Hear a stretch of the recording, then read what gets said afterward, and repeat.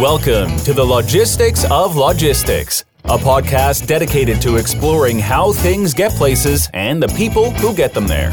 We'll talk with logistics and supply chain leaders about innovation, industry trends, and the future of the logistics business. Now, here's your host, Joe Lynch. Hello, friends. Welcome to the Logistics of Logistics podcast. My name is Joe Lynch. Thank you so much for joining us today. Today's podcast is the 5 APIs of the Apocalypse with Jeremy Bodenhamer. Welcome, Jeremy. Hi, Joe. Thanks for having me. Thank you so much for being on my podcast. So a few weeks ago, I was on LinkedIn as usual, and I saw my friend Charlie Tahoney had posted that, hey, guys, you got to read this book. It's called Adapt or Die.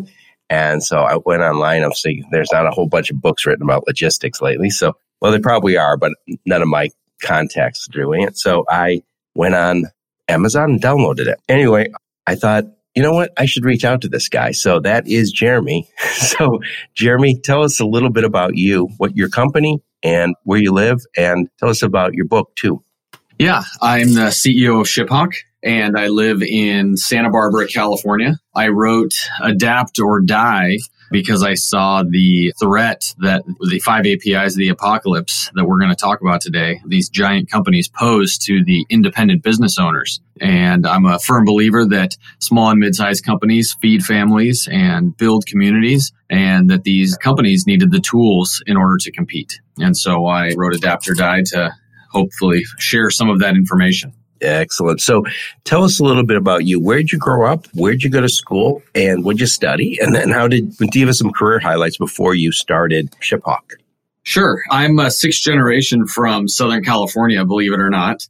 My family moved to Portland, Oregon, and I went to high school up there. I started my first company when I was 12 and kind of just hustled and put myself through school. I had worked multiple jobs, but one of the places was at this little executive services firm in Santa Barbara here. And I did little FedEx and UPS type shipping, helped the owner grow that business. And then I had left, gotten married, and I saw this little pack and ship store, think like UPS store or mailboxes, etc., come up for sale. And I ended up buying it. The business was failing. And so I couldn't quit my job. I was putting my wife through grad school, trying to make ends meet there. But the day she graduated, I went to work in the store and ended up growing it to be one of the top performing stores of its kind in the U.S. and learned some very valuable lessons about shipping. Fun story. My first day in the store, a guy walked in with a life-size wooden rocking horse. This thing was big enough for 2 grown men to sit on.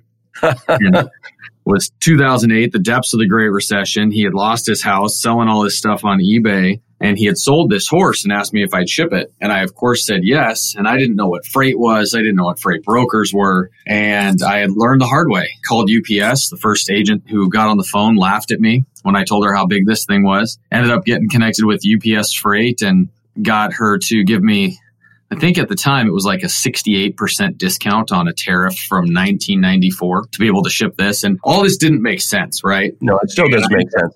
Anytime somebody says discount from this rate base, I always say, you're talking gibberish. That's silly talk. And I'm an LTL guy. I'd still say it's gibberish talk. Exactly. So anyway, that shipment turned into another and another and another. And by 2011, my phone was ringing off the hook with customers asking me to help them with their shipping. And more importantly, asking me the same question, which is, what does the shipping cost? And that is where I kind of saw the opportunity and sold that business to start ShipHawk. Nice. So who do you serve with ShipHawk? With ShipHawk, we serve e-commerce retailers, manufacturers, and distributors. ShipHawk, we say, is the premier packing and shipping software for ERP-connected companies. ERP is for Enterprise Resource Planning Software. It's a software that most companies use to manage business. Oracle and what else? Who else makes ERP? NetSuite and SAP and Sage and Infor.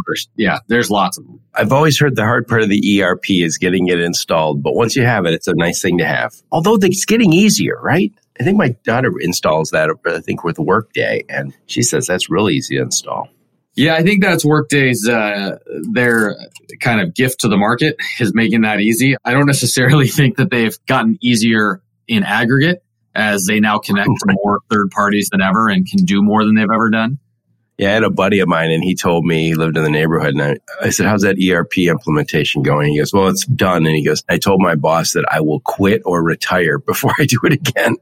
Yeah.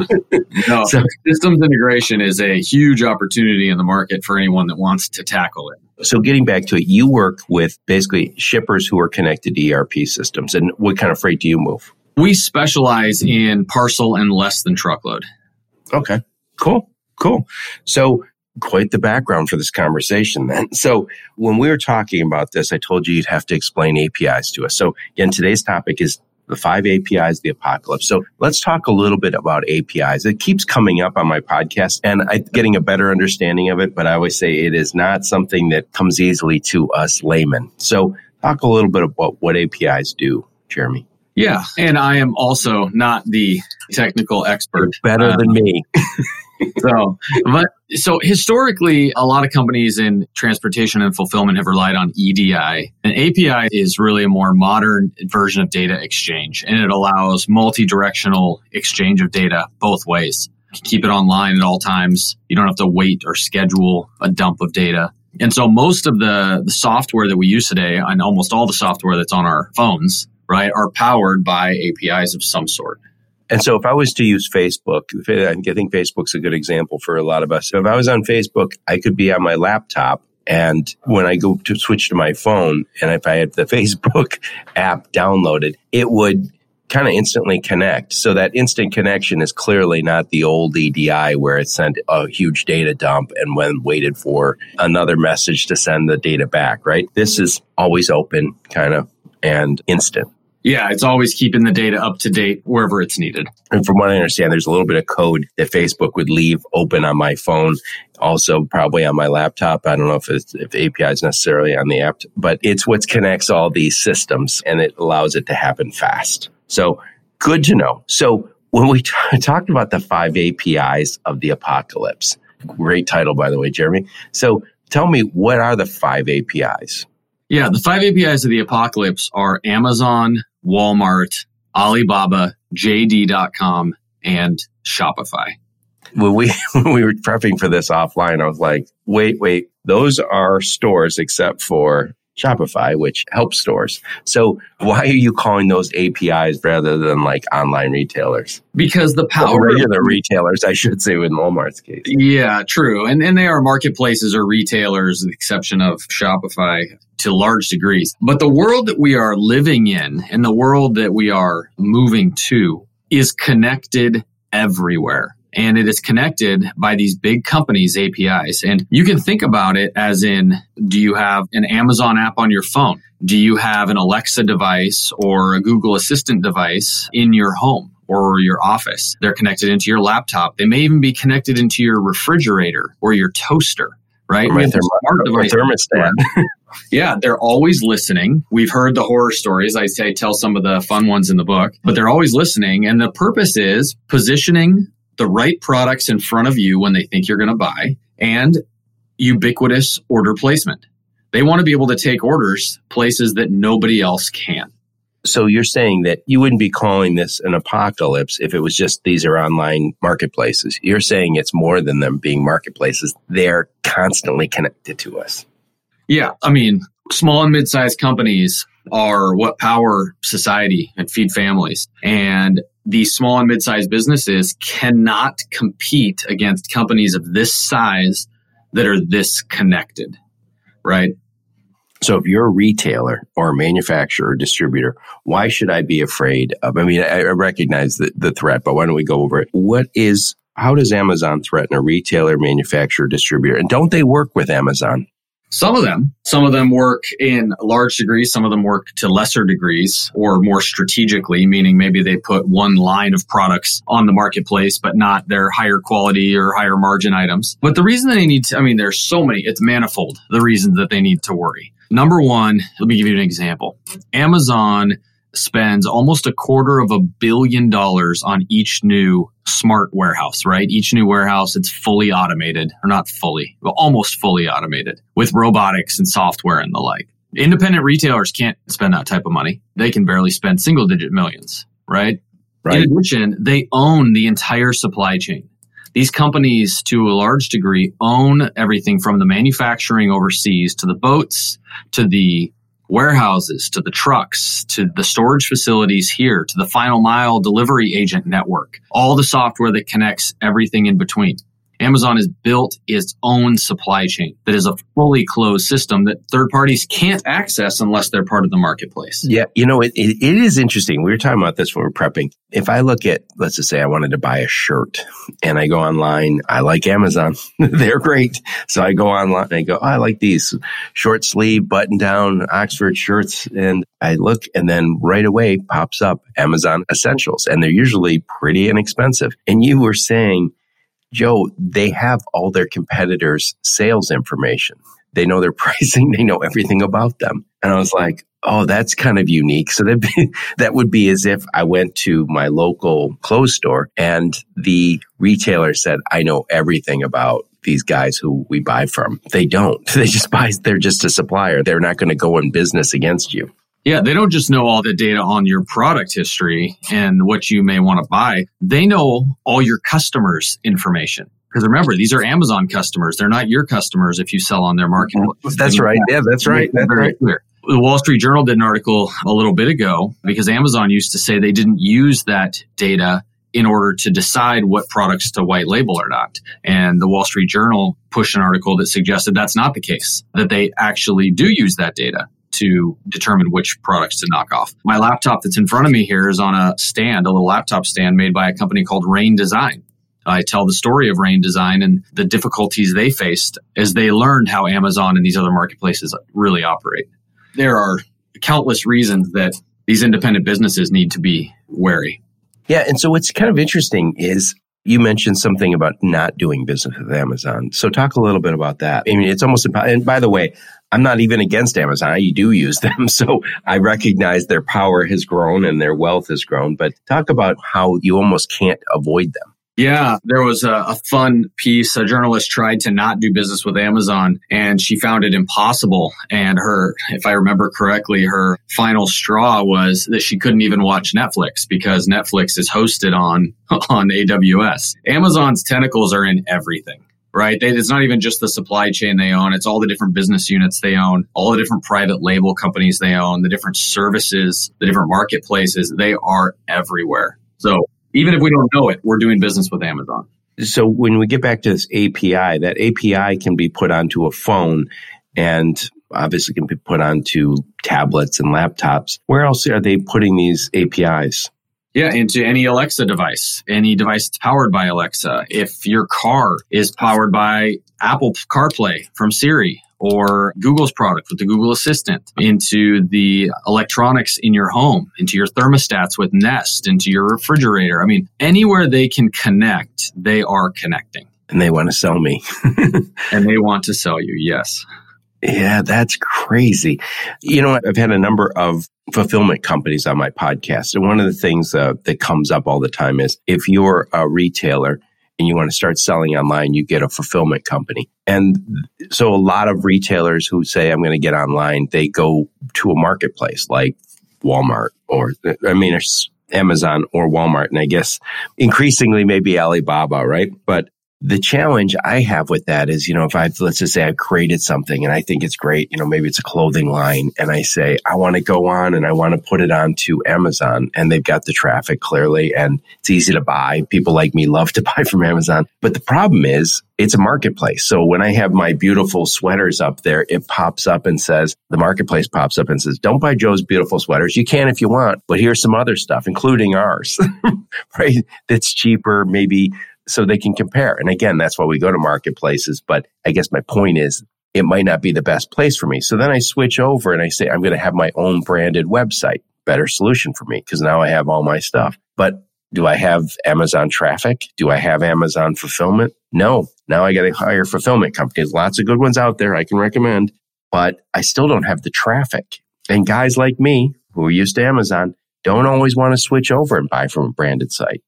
Correct. It is a daunting challenge from the eyeballs to the distribution. There are many success stories out there, though, of companies that have bridged that gap and are doing it incredibly successfully.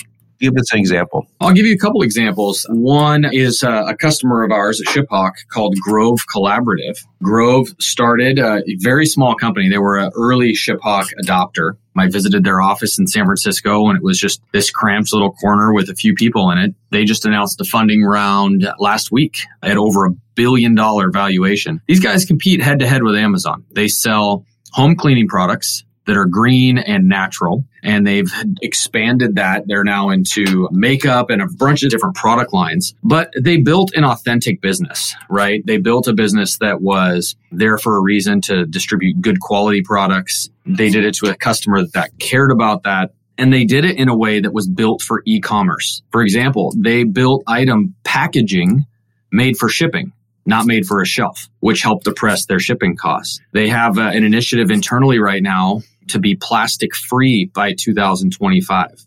And these things really matter to today's buyers. So by being authentic and building the business for e-commerce, they really gave themselves a leg up, and it's working really well. Another company did the exact same thing in a different way and has been very public with their ongoing dialogue with Amazon is a shoe company named Allbirds. Oh, yeah. The CEO of Allbirds, wrote my kids keep trying to make me wear Allbirds.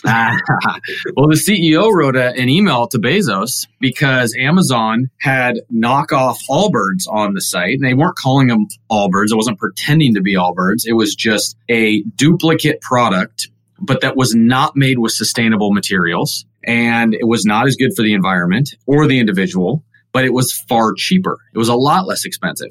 And as we know, a lot of us these days don't go to Google or elsewhere. We go to Amazon to do our product search. And if you search Allbirds, lo and behold, what comes up? All these non-Allbirds shoes that Amazon is making. And so the CEO wrote a letter saying, hey, if you're going to knock us off, you're going to copy, no problem. But at least use the sustainable materials so we're both in this for the same goal. And they don't sell Allbirds on Amazon. They do it on purpose. And that company is also doing incredibly well. There's many cases of companies that are existing on their own and thriving, but they have to take specific steps in order to do that. Right. But, I just think if I'm going online, it's Christmas season. So if I was to go up and buy some stuff on Amazon right now, I'm looking at free shipping. I'm looking at, I can buy 10 different products that are very diverse products. No problem. I buy them all on Amazon versus going to 10 different websites. I don't want to go to 10 different websites. And again, that's kind of the challenge that anybody popping up. So that we need we maybe need some other competition for Amazon that's still a marketplace. Yeah, I mean, Google tries to do that through ads, although not incredibly well. And we know that Google's facing some antitrust issues of their own in Washington right now. Secretly, I am hoping that Shopify moves more in that direction. I know that Toby has sworn to not become a marketplace, but they have... It's Toby. The CEO of Shopify. See, I'm not on the first name basis with him. Neither am I. But they've got this new app, the Shop app, that you can actually find Shopify stores around you or in any geo. But I mean, they have the power to allow us to search across their network of independents. And I'm hoping they expose that to us as buyers in the future. Because Shopify is a very different end than the other members of the Big Five. Yep. So Shopify basically is maybe the competitive response. So that's something that, retailers, manufacturers, distributors can start using if they don't want to have to work with Amazon. Yeah, I actually go to the degree of calling Shopify the independent merchant's only hope in the book. The white knight. And Shopify wants to empower the independents. They take pride in the independents remaining independent and building their own businesses, regardless of size. So talk a little bit about Walmart. I know there's Walmart.com, and how big is Walmart.com in relation to Amazon? I know I heard before it was like 20% of the size for the online. Yeah, I don't have that number off the top of my head. Walmart.com is smaller, but remember that is secondary to Walmart's retail assets. There is a Walmart within 15 miles of 80% of the U.S. population. Right. And globally, I mean, they dwarf everybody. There was a stat I like to share. In 2019, Walmart was generating an average of $4 million an hour for the Walton family. Their size is staggering. It's not just them. I think everybody owns Walmart at this 1 minute. Yeah, probably. It's in every mutual fund. So I think the advantage Walmart has is obviously they're close. And I know we look at retail locations as retail locations, but when you think about it, they're also fulfillment centers. And that's how they're going to be treated more and more going forward, correct? Absolutely. There was some news came out this last week that Sam's is now using robots in the stores and making them into micro fulfillment centers. Target is doing it to great success. We're going to see more and more of the distribution moving closer to the final mile. I mean, from that perspective, Walmart has more warehouses than Amazon will ever have. They just haven't historically used them that way. Right. They're going to be Amazon's challenge when it comes to Walmart is how do we get to same day, next day? Walmart will have less of a challenge getting there. But it seems as if Amazon has the head start in some of the transportation stuff. But that'll be interesting. I know we're not talking about Target here, but I think it's amazing what Target has done in that they bought Shipt, I think, in 2017, 2018. And so with those personal shoppers, I read the other day that there's 200,000 personal shoppers who work for Shipt. And what's interesting about that is they just scratched the surface. So I have Shipt, and actually I'm at my mom's house right now. My mom, who's in her 80s, she uses Shipt. She's like, this is great. She goes on her iPad and orders her groceries, and they show up, and we're in the COVID era, so they just drop them off on the porch. And I keep thinking Shipt could easily get a few million people being personal shoppers.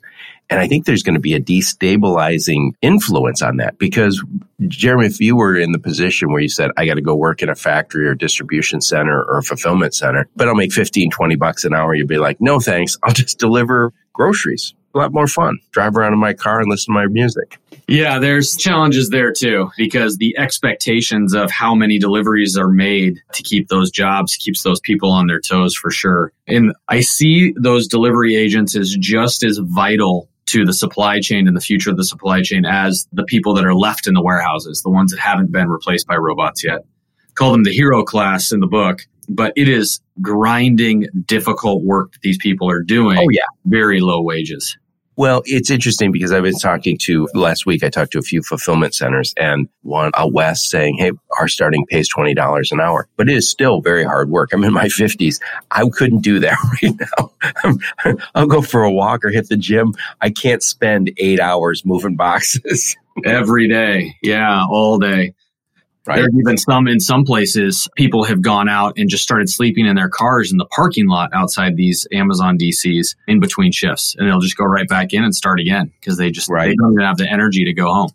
Right. So I'm an automotive guy originally, and I spent a lot of time in automotive plants. And the work over time became much more automated. And used to be 20, 30, 40, 50 years ago, if you went to an automotive plant, when you came home, you were whipped. You had to take a shower because you were dirty and you're sweaty. There's a lot of people who go into plants today who aren't doing that kind of backbreaking work. And I think we're going to see more and more of that, companies like Six River Systems, developing jobs that don't require you to kill yourself to make a living. Yeah. There's a CEO of a robotics company, Eric Neves from Plus One Robotics, that has some amazing thoughts on this. And it's interesting you brought up the automotive sector because his view is that the reason that automation was adapted by the automotive sector was because of General Motors. And General Motors went to all their distributors and said, here are the standards you have to adhere to, right? You have to level up. And it really put the pressure on the market to automate. And that hasn't happened in distribution yet, right? You have got it's still new. Yep. Kind of lording it over everyone else. And they kind of are hoarding not just their abilities, but also the resources. Right? Like independent small guys can't go get best in class system integrators to come set up robotics in their warehouses. Right. They're not as available. Well, you don't have the volume. Yeah, exactly.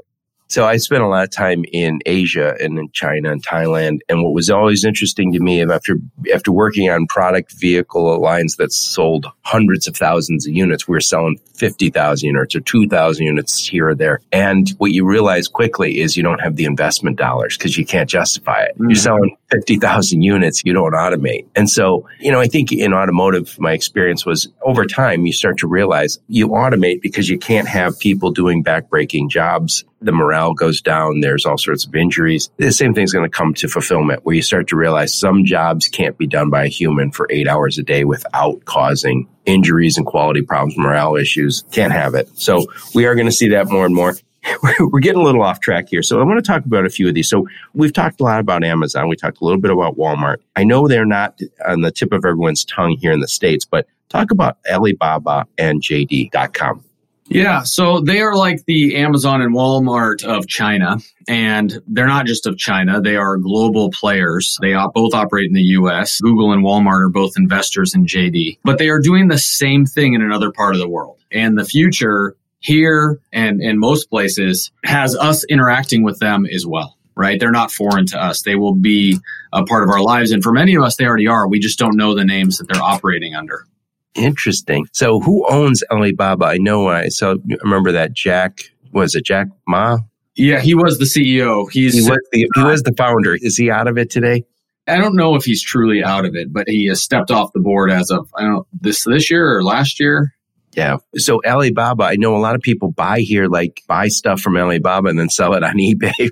Yeah, they do. That is a method of starting a business. Yep. So switching gears here. So we've talked about Amazon, Alibaba, Walmart, JD.com. And even though Shopify is in this 5 APIs, the apocalypse, and it's an apocalypse if you're a retailer, manufacturer, distributor. Shopify really falls in that category, as you said, kind of the white knight. They can help keep these independent companies competing at a high level with these big companies. So talk a little bit about what a retailer can do going forward to compete. Yeah. I mean, the first thing that I would suggest everyone doing is visiting my website at jeremybodenhamer.com and taking the shipping strategy assessment that's there. There are ways that companies can compete from the eyeball kind of marketplace side, meaning how to get more people to the site, how to sell more. And then there are the ways from a distribution perspective. And the book is really about the distribution perspective, although we touch a little bit on the marketplace side. And so that shipping strategy assessment will really give them a good understanding of where the opportunities lie in their current distribution process. In addition, on the website, I have listed a partners tab where they can find partners to work with. One of the biggest needs that my sales team sees with customers and prospects that reach out to us is for the help with solutioning. Like they may know they need a warehouse management system and inventory management, but they don't know who to work with and they don't know why they should work with one provider over another. Another element in the book I talk about from a competitive perspective isn't just the authenticity of the business itself externally, but also internally. And investing in the team and the distribution employees like most of us do with our front office workers, right? We see these best work environment awards, but rarely are we really doing that type of investment in the warehouse itself. And there are a lot of efficiencies and opportunities to be gained from investing in those workers. Yep. I got to say, Jeremy, you brought up sustainability earlier, and I think that we as consumers have the ability to buy from companies that are doing the right thing for the people that work with them and the world at large, and also who are trying to limit their environmental impact. That has become almost constant discussion on my podcast. And I started to realize, and I don't want to be political, but I think we see certain elements in this country who are saying we need to get rid of capitalism. We need to adopt more of a socialist model or even worse. And I think really capitalism and free trade has been a force for good. But I think we could tweak it to say, look, we're going to make sure we take care of people who are underserved by this economy. And also we're going to make sure we don't have a negative environmental impact. I think that's the way we take business back and say, hey, this is a force for good and be able to mean it. And when we say force for good, it's always hard when somebody says, well, look how wealthy Jeff Bezos is. Yeah, he made a lot of money, but he's done a lot of good things too. Yeah, I completely agree with the need for ethical capitalism, right? Us taking our power and doing the right thing with it as that relates to the warehouse itself and decisions that business owners can make, right? Because sometimes that feels so far away, like it's not possible because we don't have that power. I'll just give you one stat. Box maker Pack Size publishes this research and it's fascinating. The average box shipped out of the average warehouse is 40% bigger than it needs to be. Yikes. Now that's so true. This time, again, it's December of 2020 and, the Christmas stuff is starting to come. You open up a box and it's crazy. I was at my buddy's house the other day watching football. He got 3 big boxes and they're from Costco. And it was like, it wasn't fragile stuff, but there was so much air shipped. I was like, dude, what is this? It looked like you got like 4 TVs in here. Yep. And we don't think about the actual impact of that. To us, it's just, oh, look, this is a big box. But the impact on an annual basis in the U.S. is that we are shipping 60 million truckloads of air. Wow. And so we have the control in our own warehouse to impact things as simple as using boxes that are the right size. Yep. You said something I think is interesting is this product maker who says, hey, we're building our product so it can be shipped easily. And that makes a lot of sense because when I think about my days back in automotive, if we had a piece of metal that we were making stamped parts out of, we would try and minimize scrap to reduce costs. But obviously, if you can reduce scrap, that means you're also reducing the amount of scrap that goes to a recycler to be remanufacturing it. And same thing. So if you could get to the point where you say, hey, this fits perfectly in this size pallet, and that's why we ship it this way. Yes. And the software and hardware is out there to support those use cases. Excellent. Excellent. So Jeremy, we've covered the 5 APIs of the apocalypse. You explained APIs to us a little bit. I'm going to continue to need these primers. And yet I think we talked about Shopify being kind of the opportunity for retailers, manufacturers, distributors to kind of compete. So why don't you summarize this a little bit and give us final thoughts on this topic? Yeah, final thoughts are that the giants can feel large, and they are. They're bigger than companies we've ever seen, but that there are tools that the independents can use to thrive. And they can still grow big, successful businesses that they can be proud of, that make their communities healthier and, feed families and do the things that they started the business to do. So we talk about that in the book. And my big advice is in their quest against fighting these giants to make sure to just be themselves. Authenticity has never been more important in the marketplace, and they got to tell their customers that they're being authentic. They can't just expect people to see it. They got to broadcast it from the mountaintops. Right. So Jeremy, before you go, tell us a little bit what's going on with ShipHawk, and also talk about your book and how we can go about getting that. Yeah. So at ShipHawk is the premier packing and shipping software for ERP connected companies. So if you have an ERP and you're shipping any sort of volume at all, and you need multi-carrier rating with parcel and less than truckload, or optimization across multiple warehouses or storefronts, packing optimization, dynamic rating rules, customized reporting, shipping documentation, all these type of things, my team is available to help. And even if you don't know what you need, my team is available to help. So who do you normally work with? We work with traditionally mid-market companies that we define as those that are shipping more than 4,000 orders a month. It's usually our floor is around minimum 4,000 orders a month. Okay.